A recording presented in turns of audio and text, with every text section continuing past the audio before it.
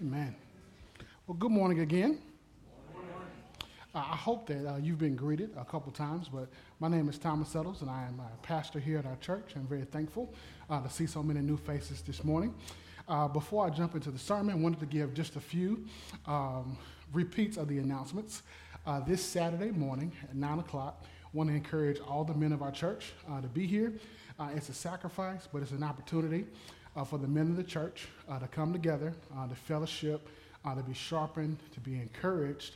And immediately after we get through with a little food and a little bit of time in the Word, we're going to do some work. There are a couple of projects around the church that we need to finish. So we're going to ask everyone to come, kind of have an all-hands-on-deck day. We're going to do some stuff outside to kind of beautify the building. We're going to go inside the kids' ministry, make sure some painting and details are done. So if you are available on next Saturday, please join us here at 10:30. Can I get a strong amen? Amen. Appreciate that. If you said amen, I'm expecting to see you next week. So for the previous 5 weeks, we have been in a series on discipleship.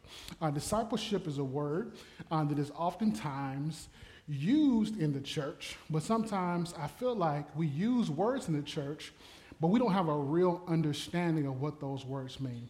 For us, discipleship is spiritual multiplication. It is a believer intentionally investing in another believer for the purpose of spiritual transformation.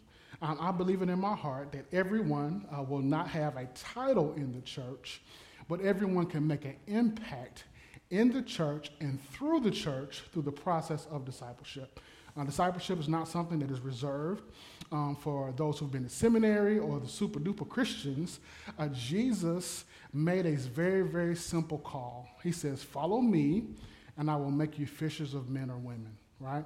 He's telling us that the process of discipleship is an integral part of the Christian life. And as a church body, we want to make a commitment to not just filling your head with knowledge.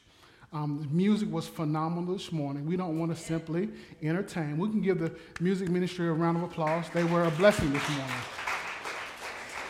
But we don't want to simply hear great music, but we want to be impacted here at our church, and we want to leave the four walls of the church and show the love of Christ. But also, we want to encourage people to grow in their relationship with Jesus. So we have broken down discipleship from 4 very simple E's. The first E is evangelism, where we are called to carry the message of Jesus. The second E is establishing, where you and I are called to come alongside others to help them become established in their faith. We want to help them grow in their faith. The third E is the E of equipping. God has called us to equip the saints to do the work of the ministry. Saints is a term that may make you uncomfortable, but saints is simply a reference to every Christian. Every Christian should be equipped to do the work of the ministry, not just the pastors or the chaplains or the deacons or the elders. Every believer should be equipped to do the work of the ministry. And today, as we conclude, we're going to speak about what does it mean to be exported, but more importantly, what does it mean to be empowered, right? We want to be empowered to do what God has called us to do. So this morning, I want us to turn our attention to John chapter number 16. It's a very, very familiar passage. It's a passage that we looked at before, but we want to look at it again because John chapter number 16, actually chapters 14 through 16 really focus on the role of the Holy Spirit in our lives. It's been said that the Holy Spirit is the forgotten part of the Godhead. Some of us get a little uncomfortable when we speak about the Spirit, but we want to take some time and we want to look at what the scriptures say about God's Spirit and his activity in our lives. So go with me to John chapter number 16, verses 4 through 15. Also good to have the kiddos in church today. We'll make sure that all illustrations are appropriate. That's a joke that's always appropriate, guys. John 16 verses 4 through 15 declare, "But I have said these things to you, that when the hour has come, you may remember that I have told them to you. I did not say these things to you from the beginning because I was with you. But now I am going to him who sent me, and none of you ask, 'Where are you going?'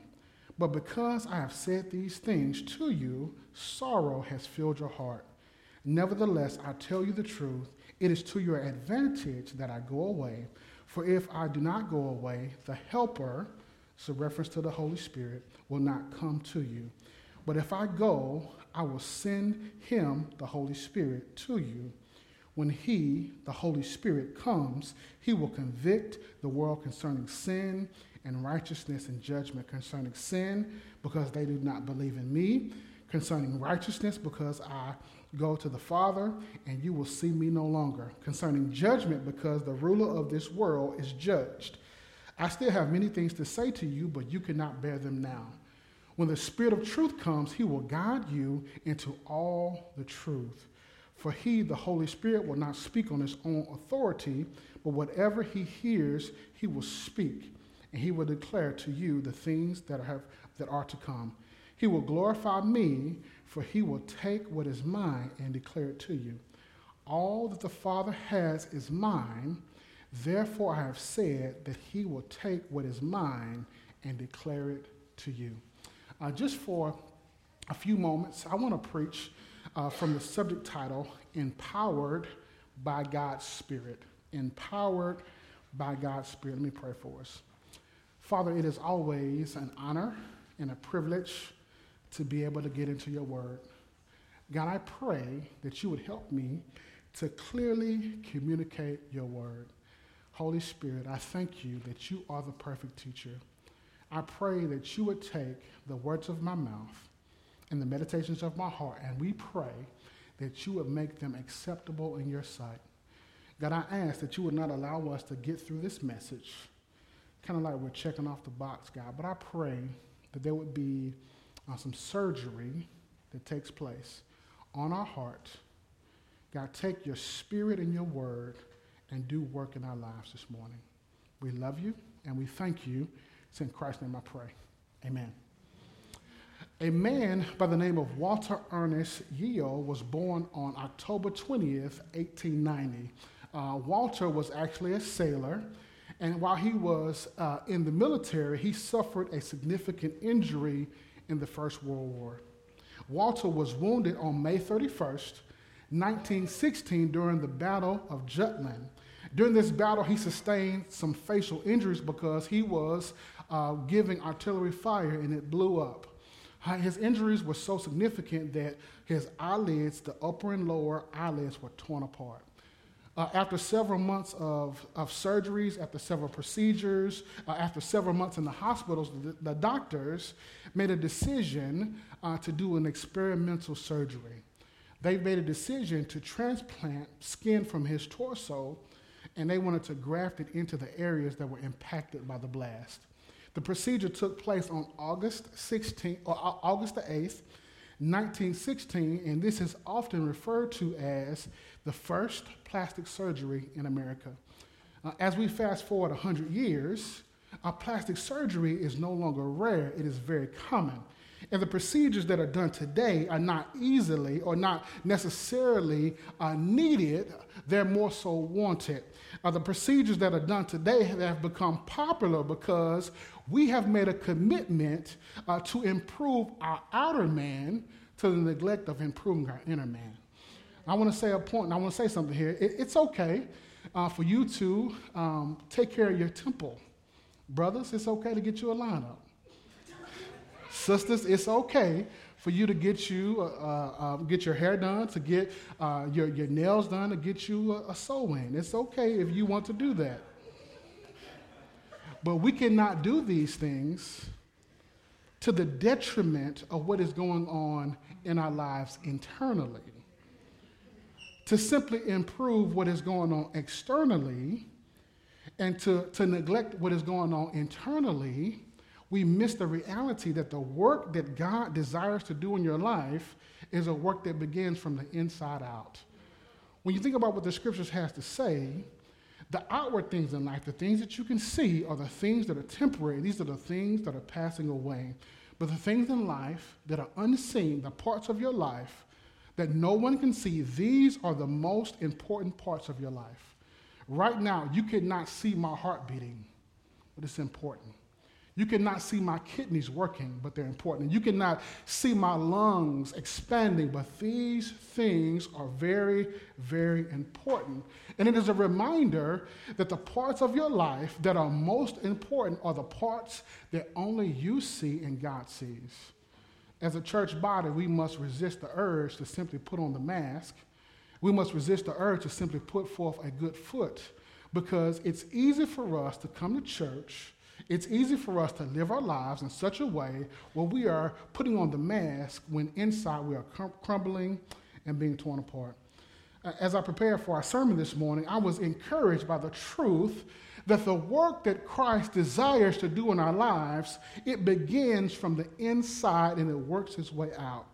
Jesus wants to change more than your habits. He wants to change more than your routine. He wants to change more than your preferences. When Christ enters your life, Christ desires to transform your heart, because the scriptures tell us that the issues of life come from the heart. The work that Christ wants to do in your life begins on the inside, and it works itself to the outside. When we consider the Gospel of John specifically, when we think about chapter number 16, we see that this is a really, really tough passage, and to really appreciate the passage, we got to see it from its proper historical and biblical context. The disciples had been with Jesus for several years. Jesus had done life with the disciples. They had walked with him. They had talked with him. They had done significant ministry with him. But in John chapter number 13, verse 33, Jesus told them that he was getting ready to physically leave them. And in the next passage, or actually John 13:36, Peter asked, "Lord, where are you going?" While we may think that Peter's question revealed his concern for Christ, if we look at it closely, if we look at the context of the scripture, if we look at the nuances of what is going on in the passage, we see that the question that Peter asked Jesus really revealed more concern for himself than concern for Christ. When I think about his question, I think about the reality that many times the questions that we have for God deal more with what is best for us than what is best for God and his body. In verse 6, Jesus tells his disciples that it would be to their advantage that he go away. But the disciples their hearts were filled with sorrow, because they were concerned not simply about how the departure would impact Christ. They were concerned about how his departure would impact them. Their attention and their focus was on the empty place that would be at the table, because they had no glorious concept of the place that Jesus was going to prepare in heaven. Their vision was clouded because Jesus' departure meant that they would not understand exactly how life would work out, but they really needed to understand that Christ was working out his plan for redemption for the world. I'm very thankful that my family's in here. Because remember a couple years ago, Avita got sick, and Micah asked a question. Avita was kind of laid up, and she was not getting out of bed. And I remember my baby girl Micah came to me, and she asked me a very powerful question. She says, "Who's going to cook for us?" Number one, that was kind of a shot toward me, number one, right? I don't cook much, but I can cook, right? But really, her question revealed her concern for self rather than concern for mom. And when we think about that, it really does remind us of many of the questions that we have for God. And I want to tell you right now, it's okay. It's okay to ask questions. It's okay to wrestle through hard moments. It's okay. It is not okay to have the Christianese answer, right? We should be able to struggle through the tough questions. But when we struggle through questions, we need to ask questions that have a redemptive element to it rather than a personal and a selfish element to it. When you look at our lives, oftentimes when God speaks to us, one of the first questions that come to mind is, what am I going to get out of this? Or how can I expect this to benefit me? How will I appear? Will this hinder me or will this help me?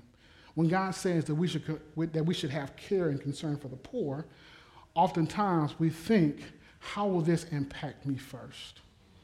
When God says, love your neighbor as you love yourself, we wonder, how will this inconvenience me? When God says, forgive those who have hurt you, while God is speaking, we're thinking, I don't want to forgive this person because it's going to have a profound impact on me. The disciples heard that Jesus was about to leave, and they were sorrowful because they were consumed with self, just like us. Now, I don't want to sound insensitive because there are certain times in our lives when we do need to be concerned and we need to be sorrowful. There are times in your life where you should be hurt. There are times in your life where your heart will be heavy. There are times in your life where someone will hurt you, they will wrong you, and those times are significant, but this time was different. This time the disciples were so concerned with self that their perspective and their vision was clouded. Peter's question about the Lord, where was he going, was not just selfish. Here's the key. It was limited in its scope. The question was not immediate. Well, the question didn't focus on, the question focused on what was immediate. It did not focus on ultimately what was ultimate and most important. Jesus knows that the disciples, in the text, he knows that the disciples are filled with sorrow, so he shares a word of hope so that they would not be overcome with sorrow. One of my favorite preachers says it this way. He says, Jesus understood that his departure would not be a disadvantage to the disciples, but the disciples need to understand that it would not be a disaster. Jesus knew that his departure would be a delight. The disciples saw his leaving as a tragedy, but Jesus understood that his leaving would ultimately lead to triumph. The disciples understood and believed in their minds and their hearts that his leaving would be a hindrance, but ultimately Jesus understood that it would ultimately help them in their lives. They thought it would lead to their poverty, but Jesus understood that his leaving will ultimately empower them in their lives. They thought that Jesus leaving would leave them helpless, but in the text, we see that Jesus leaving would help them and it will ultimately make them rejoice and happy. Jesus had already told them so much about the Spirit, but because they did not understand the role of the Holy Spirit in their lives, Jesus takes some time to clearly speak about the Holy Spirit's ministry in the life of every single believer, not just in the lives of the disciples or the apostles. What Jesus says in John 16 is a powerful picture of how God works in your life when you become a Christian. Now, here's the thing about the Holy Spirit. There is a lot of teaching, there's a lot of misunderstanding, there are a lot of opinions about the role and the ministry of the Holy Spirit in the life of every Christian. As we begin our study, as we approach the text, I want to encourage you to look at the Holy Spirit how I am looking at you right now. It is very clear that I need the assistance of glasses.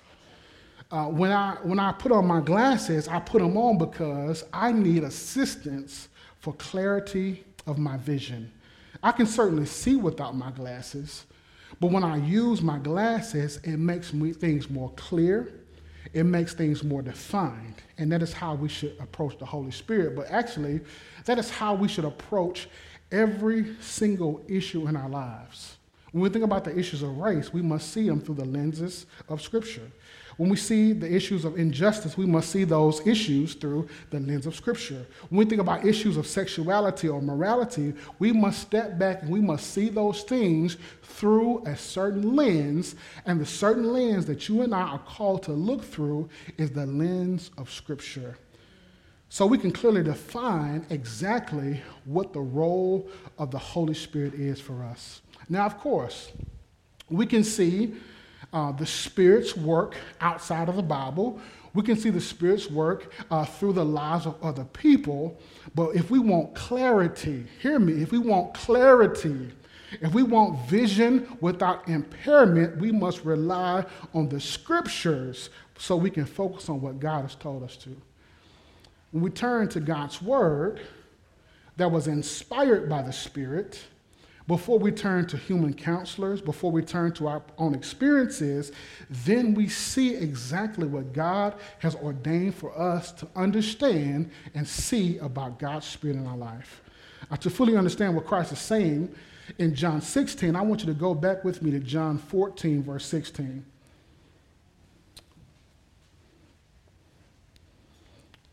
John 14, verse 16 says, "And I will ask the Father, and he will give you another helper to be with you forever."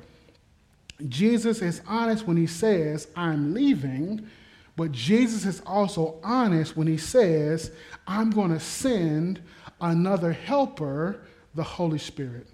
The Holy Spirit is the third person of the Godhead. The Holy Spirit is not a force. The Holy Spirit is not an it. The Holy Spirit is the third person of the Holy Trinity. When we teach about the Holy Spirit, I want to make a confession here. We are attempting to put into words something that is larger than words, something that is beyond human comprehension. In the text, the Holy Spirit is referred to as another helper. The word that we translate another in Greek is the word allos. Allos meaning another just like the first one. Jesus used the words allos, meaning another exactly like the first one, when he speaks about another helper, the Holy Spirit. When Jesus says, "I will send an allos," he's saying, "I will send another one that is just like the first one." The word helper is parakletos in Greek. Parakletos means called alongside to assist. He is literally saying, "I will send another one that is exactly like the first one, and that one is called alongside to assist you in your Christian life." When Jesus told the disciples to go and make disciples, Jesus was communicating that he was going to leave. But when Jesus says, "I'm going to leave," Jesus is saying, "I'm not going to leave you helpless. I'm not going to leave you hopeless. I'm not going to leave you powerless." Jesus says, "I'm going to give you what you need. I'm going to empower you. I'm going to indwell you. I'm going to bless you with exactly what you need to be successful in your Christian life." Jesus promised to send the Holy Spirit because Jesus knew exactly what we would need to be successful in the Christian life. One of the issues that we face is that we try to live this life that Christ has called us to in our own power and our own strength, and that's why we fail. But when we get to a place in our lives, when we submit to this Holy Spirit, when we submit to God's will, I'm not talking about doing something crazy or something ecstatic. I'm saying when we do exactly what God has called us to do, then we will be empowered to fulfill the mission that God has for us. Amen. When you look at the ministry of the Holy Spirit, especially in this text, we got to understand that the power that we have as Christians is not in our personal performance. It's not in the power of your personal persuasion, but the power that you have comes from God indwelling your life. In verse 7 it says, "Nevertheless, I tell you the truth, it is to your advantage that I go away. For if I do not go away, the helper will not come to you, but if I go, I will send him to you." In verse 7, Jesus says, "It is better for you that I leave you." For us, that just doesn't make sense because sometimes we have bought the lie that life will be easier if Jesus was tangibly with us, like if he was walking with us and talking with us. In the text, what Christ is saying is, it is better for me to leave you so that I can live inside you. Like what we have is better than what the disciples had. The disciples had him physically, but we have him indwelling our lives as believers.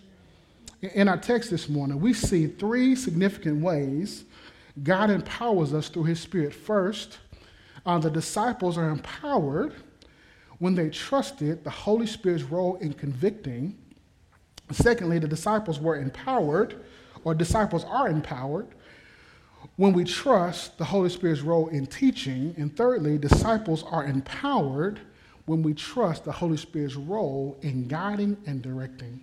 First, let's look at the Spirit's role in convicting. Go back with me to verse number 8. It says, And when he comes, he will convict the world concerning sin and righteousness and judgment.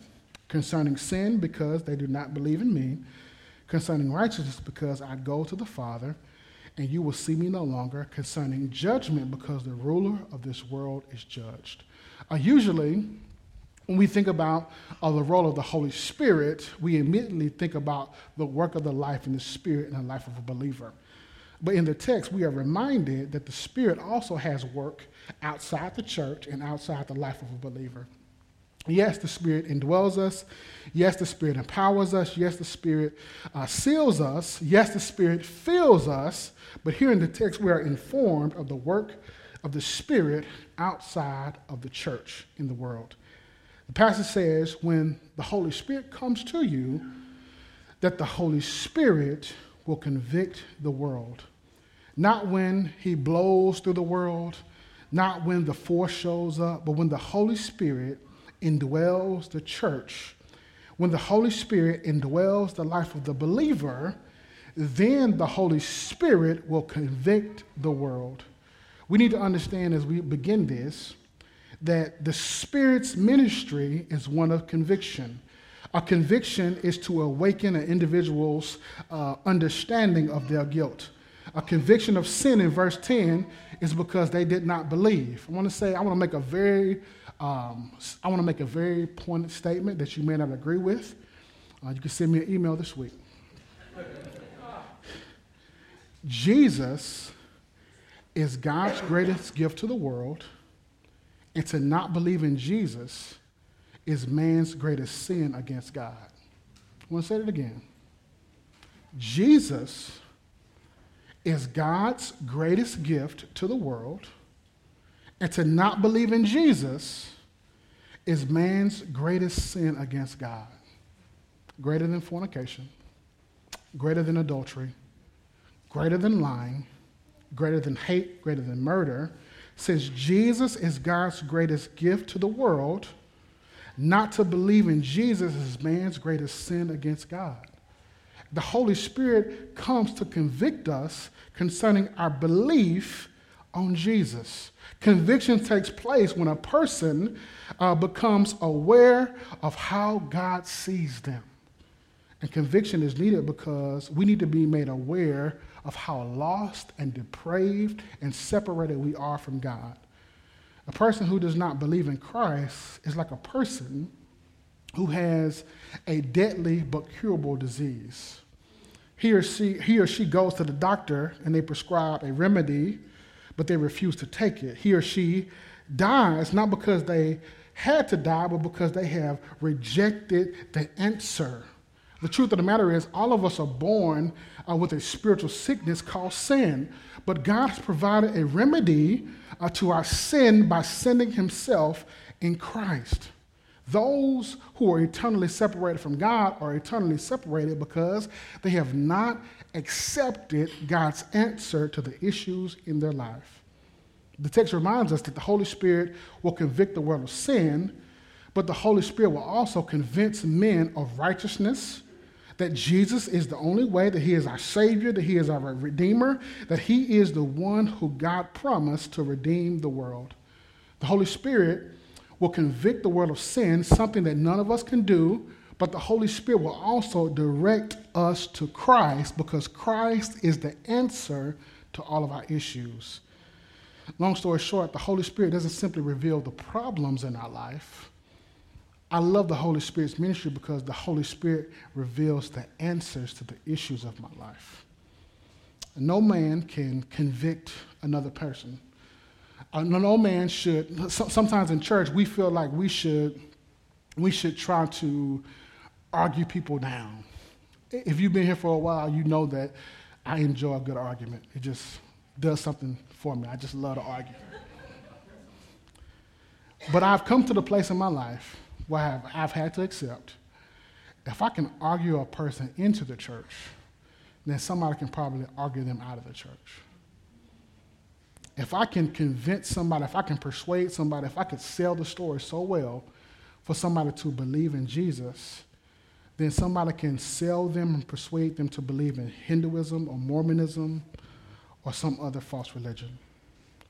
When I think about the role of the Holy Spirit, it is a powerful reminder that the Spirit has to do the work. A lot of times, I get in the Spirit's way because Thomas wants to do the work. Thomas wants to get it done. Thomas wants to make it happen. Thomas wants to close the deal. But when we get to a place in our lives where we understand that only God can do it, then we make room for God's Spirit to work in our lives, but also through our lives. When I think about the reality of not trusting the Spirit, it's a reminder of what happens a lot of times in track. There are a lot of ways to get disqualified at a track meet, but one of the most common ways to get disqualified is by committing a lane violation. When a person commits a lane violation, that means they have failed to stay in their lane. For the church, we need to understand that bringing conviction, that's the Holy Spirit's lane. Changing people, that's the Holy Spirit's lane. Revealing righteousness, that's the Holy Spirit's lane. Getting people to understand the gravity of their sin, that's the Holy Spirit's lane. I cannot point my finger at you and guilt you enough to believe the gospel. But if I just share what God has done for us, if I share the goodness and the grace of God, then the Lord is able to reveal the truth to your life. When I think about this passage, it is amazing because it doesn't matter how much Bible you have or how much knowledge you have or how much experience you have, we've got to allow the Spirit to do the work that the Spirit can only do. I love the idea of conviction because conviction is needed outside the church, but before we get too comfortable, we need to understand that conviction is also needed within the church. If conviction is a person becoming aware of how God sees them, then we as a church need to understand how God sees us. That the Lord sees you more than just a pew sitter. That the Lord sees you as redeemed and as special, that God sees you as a carrier of his message, that God sees you as a minister of grace, that God sees you as a steward of his story, a steward as someone who's been entrusted with something. That is how God sees you. And we need to be convicted as a church body that since God sees me that way, then I need to see myself that way. Since God sees me as redeemed and as loved and as a part of his family, I need to see myself as redeemed and as loved and as a part of his family. And since God sees me as a minister of reconciliation, I also need to see myself as a minister as well. Ministry, once again, I'm going to say this as many times as I can, ministry is not for the people who stand on the stage, but ministry is for every believer in Jesus Christ. So first, disciples are empowered when they trust God's role in convicting. But secondly, disciples are empowered when they trust the Spirit's role in teaching. Verse 12 says, I still have many things to say to you, but you cannot bear them now. When the Spirit of truth comes, he will guide you into all truth, for he will not speak on his own authority, but whatever he hears, he will speak, and he will declare to you the things that are to come. I love Jesus' teaching because he gives the disciples exactly what they needed to hear at the right time. One of my favorite preachers says it this way. He says, Jesus makes it plain and he puts it on the shelf where we can get it. And really that's the role of the Holy Spirit. The role of the Holy Spirit in teaching is to show us the truth that God has already given us. The Holy Spirit teaches us the truths that we need to know when we need to know them, when we are ready to receive them. The Holy Spirit is perfectly suited to meet the needs of the church because the Holy Spirit was the one who birthed the church. Some feel like truth is something that, we talked about this last week, some of us feel like truth is something that is personal, right? We've had this, culturally the past couple of years, we hear things like, my truth. Well, I'm going to live my truth. That's silly. For something to be truth, it has to be absolute. And in the text, Jesus is saying that the Spirit will guide us into all truth, not some truth, not partial truth, but all truth. I want to say something very slow because I think that we need to hear this. The Spirit of God will never magnify certain truths at the expense of another truth. The Spirit will never exalt one doctrine at the expense of another doctrine. The Spirit will not emphasize the truth in worship over the truth in evangelism. The Spirit will not emphasize the truth in preaching over the truth in discipleship. The Spirit will not emphasize the value of a life in the womb over the life outside the womb. The Spirit will not emphasize the truth to the ministry to those who are poor over the ministry to those who are walking in purity. The Spirit does not celebrate one gift like singing over another gift like serving or administration.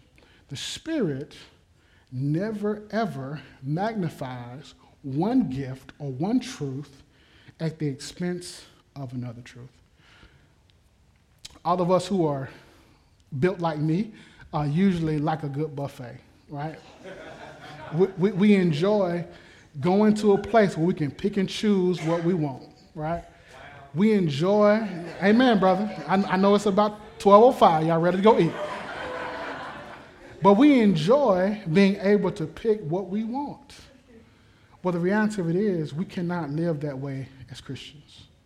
We cannot live our lives in such a way where we are picking the truth that we want, where we are tossing to the side things that make us uncomfortable. One of the greatest things about our church is that we have so much diversity that we have to face issues. We have to face issues of race. We have to face issues of gender. We have to face issues of those who are married, those who are single, those who are rich, those who are poor. And this context forces us to not just pick and choose what we want to deal with. We must deal with all truth because that is the Holy Spirit's role to lead us into truth. So number one, disciples are empowered when they trust the Spirit's role in convicting. Secondly, disciples are empowered when we trust the Spirit's role in teaching. That's why we teach the Scriptures. That's why we go through the Scriptures, because we want the Spirit to teach us. That's why we're not concerned about the newest, the hottest, the latest. We want to go through God's Word because it allows the Spirit to teach us. But thirdly, disciples are empowered when we trust the Spirit's role in guiding and directing. Verse 14 says, "He will glorify me, for he will take what is mine and declare it to you. All that the Father has is mine. Therefore I have said that he will take what is mine and he will declare it to you." Jesus ends the section, the pericope, by saying that the Holy Spirit will bring glory to me. The relationship in the Trinity is eternal, but it also is a relationship of harmony. Some have read this passage and they say that if the text says the Spirit will convict the world of sin and righteousness and judgment, why isn't the Spirit doing that? Why is the Spirit working that way? Why isn't the Spirit convicting the world of sin? The world is so comfortable, and I want to encourage us with this. When you look at the passage, I want you to go back this week.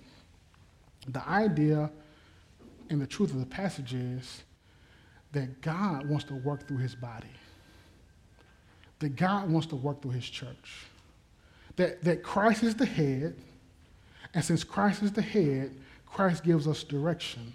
And since the Holy Spirit indwells us, the Holy Spirit reminds us of what Christ has taught us and what Christ has called us to. I want to submit to you that maybe the world does not see the glory of God because we as a church are disconnected to the head. Because we as a church are not doing what Christ has called us to. Because we as a church are resistant to what the Holy Spirit has called us to.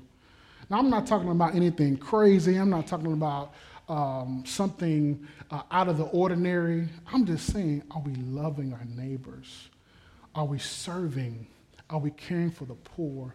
Are we willing to be the men and women God has called us to be? I'm not talking about you leaving Athens and going to another country and being a missionary. I'm saying, can you live out the gospel of Jesus Christ here in Athens? Are you committed to living out the gospel tomorrow on your job?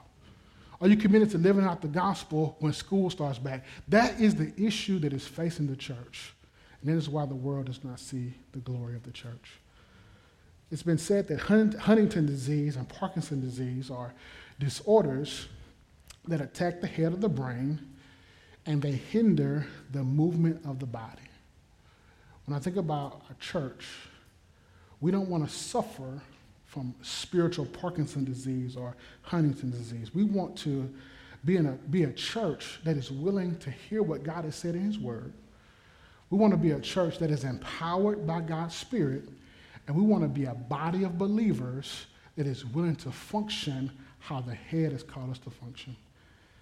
As we close, and I get the band to come on back up, we have three very, very simple points of application this morning.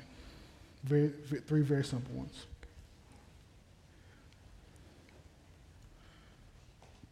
When we think about the role of the Spirit in our lives, all of us must come to a place where we trust God to do the convicting. Though I enjoy a good argument, I must rest and I must resolve that for someone to change, God has to do the changing. For somebody to be convicted, God has to do the convicting. I've got to be so submitted, I've got to be so surrendered in my Christian life that I'm willing to stay in my lane, but I'm also willing to trust that God's going to work in his lane. And part of the lane that God has for us is the lane of conviction. Making people aware of their need for God is something that only God can do. Secondly, we must trust God to inspire and to inform our teaching. That's why we are a biblically based church. That's why we want the gospel to be of first importance in everything we do. Because ultimately, we need the Lord to guide us. We need the Lord to direct us. We need God's Spirit to illuminate his word. I can stand up here and teach and explain and, put it all together, but ultimately, there has to be a divine conversation between God's Spirit and God's word so that we can have transformation in our lives. And thirdly, we must trust God to guide and direct our lives. There's a lot of competition in our lives. There's a lot of people trying to define how we should live, how you should be a mom, how you should be a dad, how you should be single, how you should be married, how you should be a student, how you should do this, how you should do that. But ultimately, my prayer for our church is that we are willing to allow God to guide us and direct us. That we are so full of the Spirit. And when I say full of the Spirit, not that we get more of the Spirit, but when the Spirit gets more of us. When we are submitting ourselves to God. When we are surrendering our will. When we're saying, not my will, Lord, your will be done. I really do believe that God allows us to live in a way that pleases him.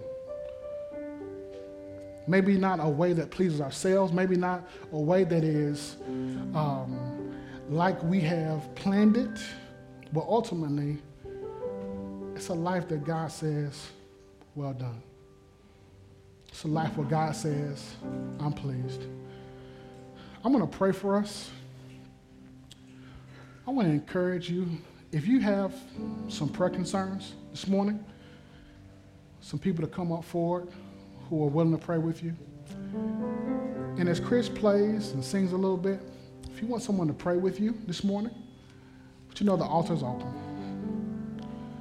If you got some concerns on your heart, that things you're dealing with, some things that you're uneasy about, I want you to know that we're willing to pray with you. Also, if you have questions about what does it mean to have a relationship with Jesus, we don't do an altar call every week, but I think it's important to give people an opportunity to respond. You say, hey, preacher, I feel like I need to make a commitment to Christ. I hear what you're saying. I hear about the reality of what the scriptures teach, that we are separated because of our sin. I hear what you're saying, that God has paid the penalty for my sin on the cross, but I don't really understand what that means to have a relationship with God. Brother Calvin, come on up.